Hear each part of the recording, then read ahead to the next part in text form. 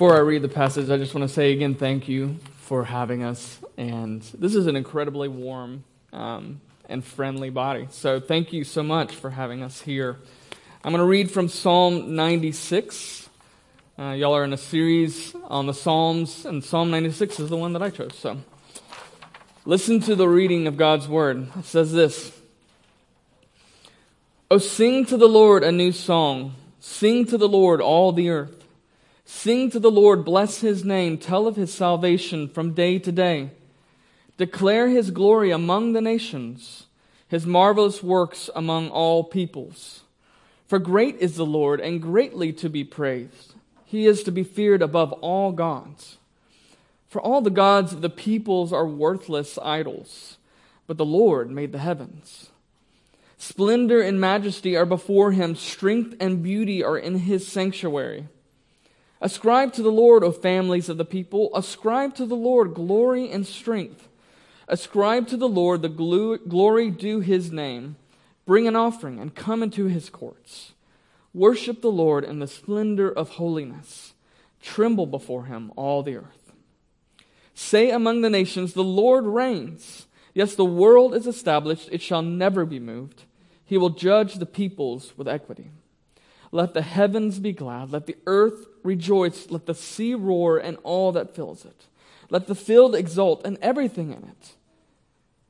Then shall the trees of the forest sing for joy before the Lord, for He comes to judge the earth. He will judge the world in righteousness and the peoples in His faithfulness." This is the word of the Lord. Let me pray. Father, thank You for Your good word to us that You've given to us in love. Pray now that You would help us to hear what You have for us, and help my own mind and meditations be pleasing to You, Lord. Pray all this in Christ's name. Amen. So I want to imagine yourself in a pre-modern era right now. And you're in the dark. You don't have a flashlight. And you don't have a cell phone screen to help you find your way in the dark. You can't see what's before you. You can't see what's behind you. You don't know what obstacles might be laying in your way. In a real sense, you are disoriented to your surroundings. Now that word orient, the root word, when we think of that word, we think of oriental, probably the east. But the root of that word actually means this. It means rising. So again, consider yourself in that situation, completely disoriented to your surrounding, what lies around you, until what happens? The sun rises. And at that point, you're oriented. You're reoriented to what lies ahead of you, what lies behind you, what obstacles might be in your way. You see, in a very real way, what we do here on Sundays, the Lord's Day, is a reorientation of our lives back to God. The sun rises on us, and we know now remember what lies behind us, what lies before us, what obstacles might be there. And so worship is a reorientation of our hearts back to who God is and who we are in light of that. And so during the worship service, we actually do a bunch of different things in the liturgy that help reinforce this. So we have a call to worship at the very beginning, which reorients us to the fact that we don't just come in here just trying to get God to, pay attention to us. No, God calls us to worship Him. He calls us from His Word to come in and worship Him. We have prayers, which reorient us to the fact that God is a loving Father who wants to listen to both the concerns, the confessions of His people. We have the offering, which reorients us to the fact that God has given us everything that we own. He is the owner of all things, and we are only merely returning to Him a small portion of what He has given us. We have the scripture reading and the sermon, which reorients us to the fact that God is speaking to us and His Word is living and active.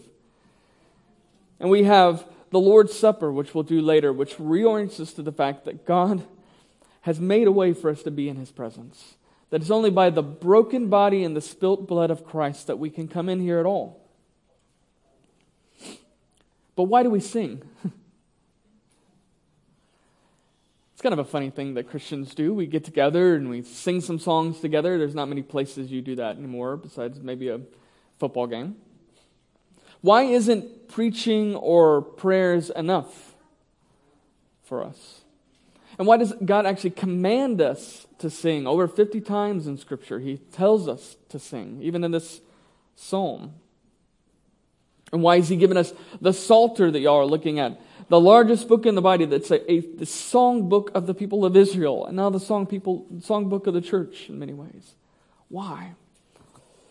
Well, we're going to look at that in this sermon. 3 points: the purpose of our singing, the power of our singing, and the promise of our singing. So first, the purpose. And there are a lot of purposes to our singing, but I'm going to give us 3 from this passage. There's an upward purpose, there's an inward purpose, and there's an outward purpose. The upward purpose is this. The psalmist is calling out to the people of God to respond. It's a responsive thing. Oh, sing to the Lord a new song. Sing to the Lord all the earth. Sing to the Lord, bless His name, tell of His salvation, day of day. Why are they to sing to the Lord? Because of His great salvation and love that He has shown towards them. And so our singing is the only proper response we have. It's this engaging of our whole bodies, of our whole wills, our whole minds back to God. And the psalmist is reminding of them to sing to the Lord. And why do we use music? Well, music is one of those funny things in which everything is engaged in us at the same time. It's a wholly engaging activity in which our minds are engaged as we think about the words we're singing. Our bodies are engaged as we sing and our vocal cords are moving. Our wills are being engaged as we are being shaped with new desires. Our longings, our emotions, all of these things are involved in singing. And so we get to bring all of that to God. God desires for us to bring all of ourselves in worship.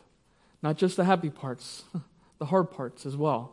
And we get to do that in worship as well. And this is a big part of my story and why I am doing RUF. Is actually once I went to RUF at Beaumont, I realized that they weren't singing just one type of song. They were singing songs that really dealt with a grand emotional scale. Songs like, Dear Refuge of My Weary Soul. And I thought, we can sing that? I can say that out loud? But God desires for us to bring all of that to Him. And it's all a response to His goodness and grace to us. So there's an upward purpose, but there's also an inward purpose. It talks about families of the people, because what this means is that our singing actually builds community. Think of it as a construction tool. It's like mortar between bricks that bind us together. It's not just an expressive personal thing that we're doing, but it's a formative thing. It's forming us into a body. Listen to how Paul talks about it in Colossians 3. He says, Let the message of Christ dwell among you richly as you teach and admonish one another with all wisdom through psalms, hymns, and songs from the Spirit, singing to God with gratitude in your hearts. He says that we are singing to God with gratitude in our hearts, but we're also doing something else. We're teaching and admonishing one another with these songs. So in a sense, what we're doing is we're singing to one another. Believe this. Believe that this is true. We'll sing things like, let us love and sing and wonder. Or come, let us adore Him. We are singing together. Now for some of you, you love that part of the service. You live for it. You're ready to sing every single week. And some of you, not so much. But singing is actually it envisions what it looks like to be in a body in unity as we sing together these songs. That's why we sing songs of both joy and sorrow. Because there's some people in this room who are in really good places right now. And you're joyful and you're thankful for where you are and what God has done in your life. And some of you are in really hard places right now. And so we rejoice with those who rejoice, and we weep with those who weep as we sing these songs. And it forms us as a body. So there's an inward purpose. But finally, there's an outward missional purpose to our singing, which we see in verses 3 and 4 especially. Declare His glory among the nations, His marvelous works among all the peoples. For great is the Lord, and greatly to be praised. He is to be feared above all gods. The psalmist is saying, go out, tell of this to anyone who will listen. Believer, unbeliever alike, listen to who my God is. And there's an underlying principle here, which is this: you will praise the thing that you love. We even have a phrase for it, singing its praises. So you went to the new restaurant down the road. You come back and you had a great meal, and then he or she is just singing its praises. It's just a great restaurant. Now, there are a couple things that I sing the praises of. One of them is music.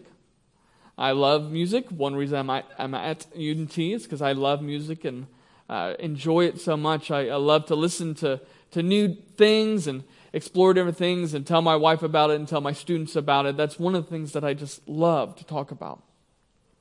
The other thing that I really enjoy to sing the praises of is baseball. Baseball is a far better sport than football. In every way, it's a far better sport than football.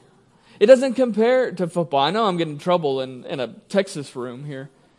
But it's far better. The history is better. The statistics are better. The whole strategy of the game is better. Everything about baseball is better than football. Now, I'm in a joking sense, I'm doing what the psalmist is doing. He's saying, in every way, my God is far better than these worthless idols. Far better than these other gods. In every single way, far better. Doesn't even compare. Greater than these worthless idols. But we have to do this.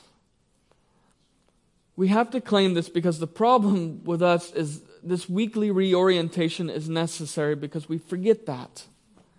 Week after week. We walk out of this room and we forget that our God is greater than these worthless idols, even as Steve was saying this morning. And this is where the power of our singing has to come in.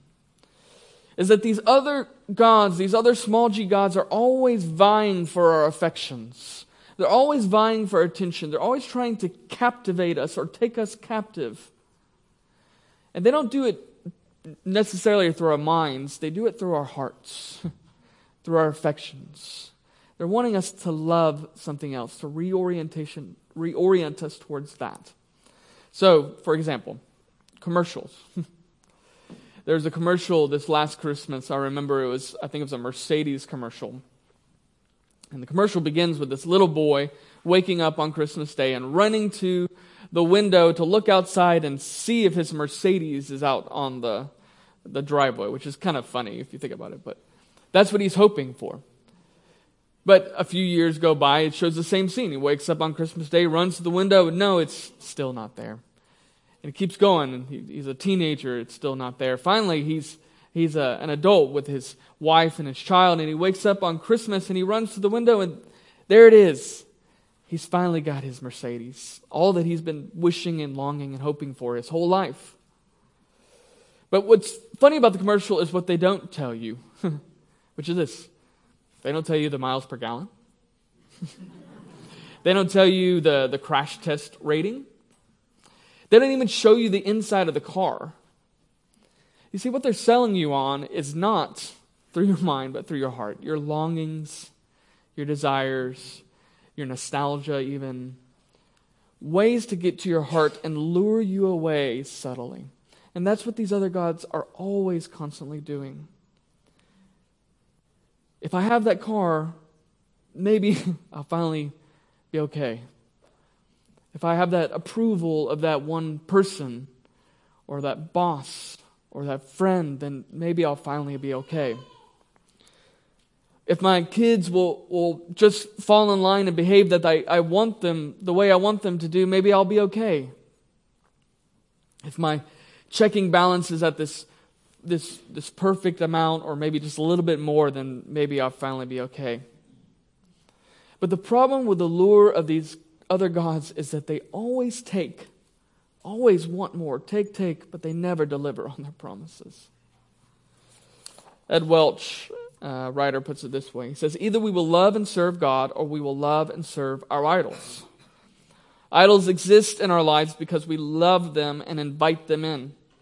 But once idols find a home, they are unruly and resist leaving. In fact, they change from being the servants of our desires to becoming our masters. And eventually what we find is that we are reorienting our lives around those things and not reorienting them around God anymore. We reorient our lives around our kids, or around our job, or around our finances. And everything we do now is in service to them. So what do we need? We need a new power. We need, as one Puritan put it, we need the expulsive power of a new affection. We need to go to war with these idols. In every age, there are these protest songs that people write. In fact, during the Vietnam War, one of the most famous ones was by Bob Dylan, called Masters of War. And this is what he wrote. He said, "Come, you masters of war, you that build all the guns, you that build the death planes, you that build all the bombs, you that hide behind walls, you that hide behind desks. I just want you to know I can see through your masks." You know what? Worship songs are protest songs. Because what we're saying is, I can see through your masks. You are not going to fulfill me. My God created the heavens. My God alone is worthy of worship. My God, O Lord, is worthy of glory and strength and the honor due His name. Only He should be worshipped in the splendor of holiness. Only He should be trembled before. How does this practically work out in our lives? Some of you are going to go back to demanding jobs tomorrow. Really difficult jobs, really high-stress jobs. And the lure that is going to come is this lure and reorientation of prestige, of reputation. And what that's going to take and want to take from you is going to cause busyness, excessive busyness, perhaps compromising of certain things, perhaps neglect of family and friends. And so you need to come again into this service, and you need to sing and remind yourself of who God is. Or you sing a song like, "Jesus, I my cross have taken," which reminds us that Christ left His reputation behind. He left His prestige behind. He left even His friends, when they left Him, He came that we might know that. "Let the world despise and leave me. They have left my Savior too. Human hearts and looks deceive me. Thou art not like them untrue. Foes may hate and friends disown me. Show thy face and all is bright. Even if all leave you, you have Christ." Maybe you're in a place of waiting or disappointment or frustration. And you're tempted to doubt God's goodness and provision in your life. Will you come into this place and you sing a song like, "Come thou fount of every blessing. All blessings come from Him. Tune my heart to sing thy grace, that you are gracious to me. Streams of mercy never ceasing, call for songs of loudest praise." Or maybe you are racked with shame, even as we talk about these things, and you think to yourself, I need to somehow pay for these sins. Will you come in here and you sing a song?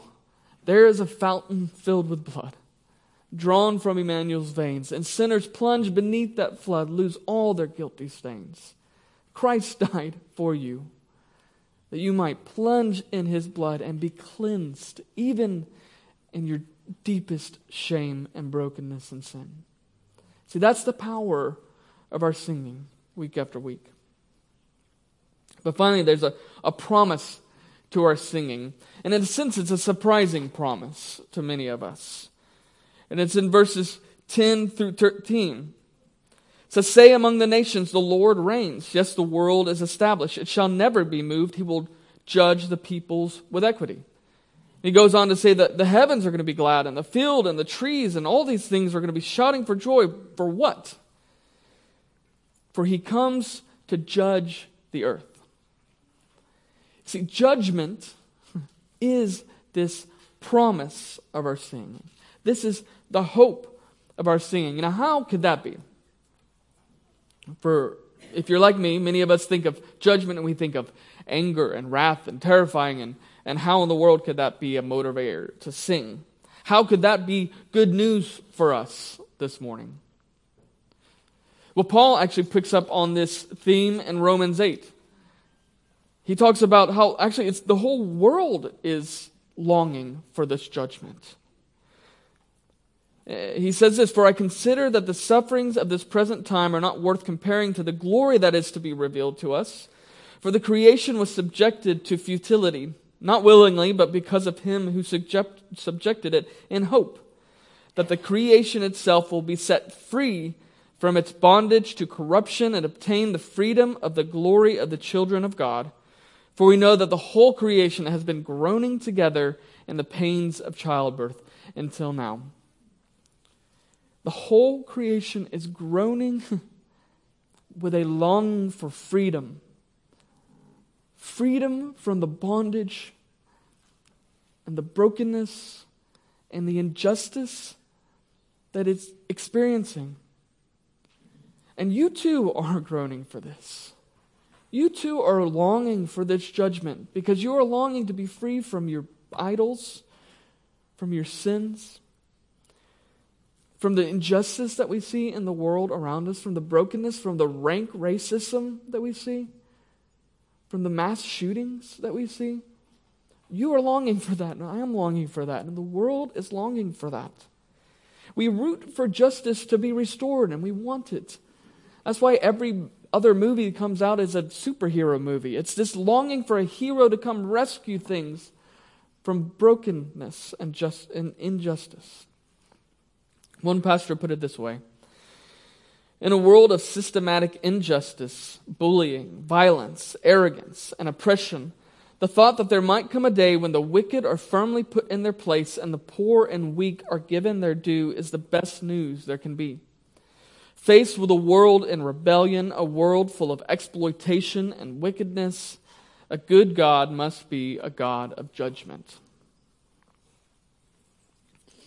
Now, one place that I remember vividly this idea of judgment and singing come together was a few years ago during the shooting in the church in Charleston. You remember this? Dylan Roof went into African American Episcopal Church and shot and killed 9 members in there for a Bible study.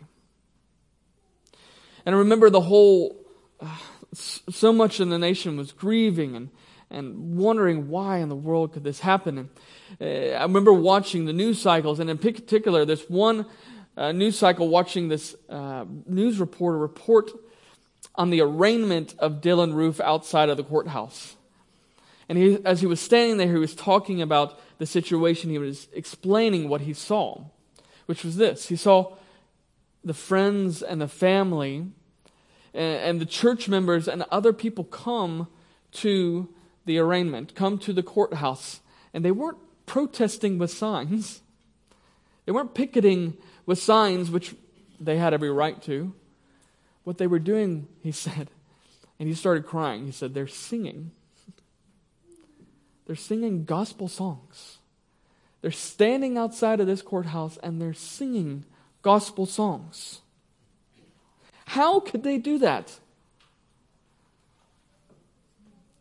How? How could they go on to forgive Dylan Roof. Tim Keller puts it this way. He said the reason why the African American church could forgive in Charleston was because those were formative countercultures where people hear every week about a man who died for his enemies. So you sing about that. You think about that. You pray, and so it's in you. You see, they could sing, they could forgive because they knew that Christ on the cross said this, Father, forgive them, for they know not what they do. That even in our worst sin towards God, He comes towards us with forgiveness. And the sins that we so deserve, that we so committed, the judgment that we so deserve, fell on Christ on the cross. You see, and if Christ took your judgment has already passed. He's actually borne it for you. Which means this, that we can look forward to the future judgment. We can sing with hope and expectation because Christ in His second coming will make all things new. He will restore all things. He will put away with the sin and the brokenness that we see in the world around us. Then in Christ, He will restore all things and make all things new. And so that hope should make us sing. Should make us want to sing. Does it make you want to sing? Knowing that your judgment has passed, that Christ has borne that on your behalf, and that He will come again and restore all things. This should make us want to sing. And if it does, then join with the psalmist. Sing to the Lord a new song. Sing to the Lord, all the earth. Sing to the Lord. Bless His name. Tell of His salvation from day to day. Maybe you don't feel that now, though. Maybe you're in a place of dryness or despondency or difficult place. I tell you the same thing, actually. Sing. Sometimes we have to sing in order to believe, to feel it, to know it, to get it deep inside of us, like Keller said. I'm going to close with this illustration. There's a man named Václav Havel. And in 1989, he became, a few years before that, he became the president of the Czech Republic. And the Czech Republic was a communist nation before that. But he led, he was a poet and a playwright, what was called the Velvet Revolution, which was this nonviolent overthrow and revolution of the communist government. So they asked him later on, how in the world did your revolution work when so many other revolutions didn't? And he said this. He said, we had our parallel society. And in that parallel society, we wrote our plays and sang our songs and read our poems until we knew the truth so well that we could go to the streets of Prague and say, we don't believe your lies anymore. And communism had to fall. See, that's what we do every single week. We come in here as a parallel society and we sing our songs and we read the scriptures. And we see the Lord's Supper. We participate in these activities so we can get this so deep in our hearts so we can go back into the world and say, we don't believe these lies anymore. And we can actually love and serve the God that has loved and served us.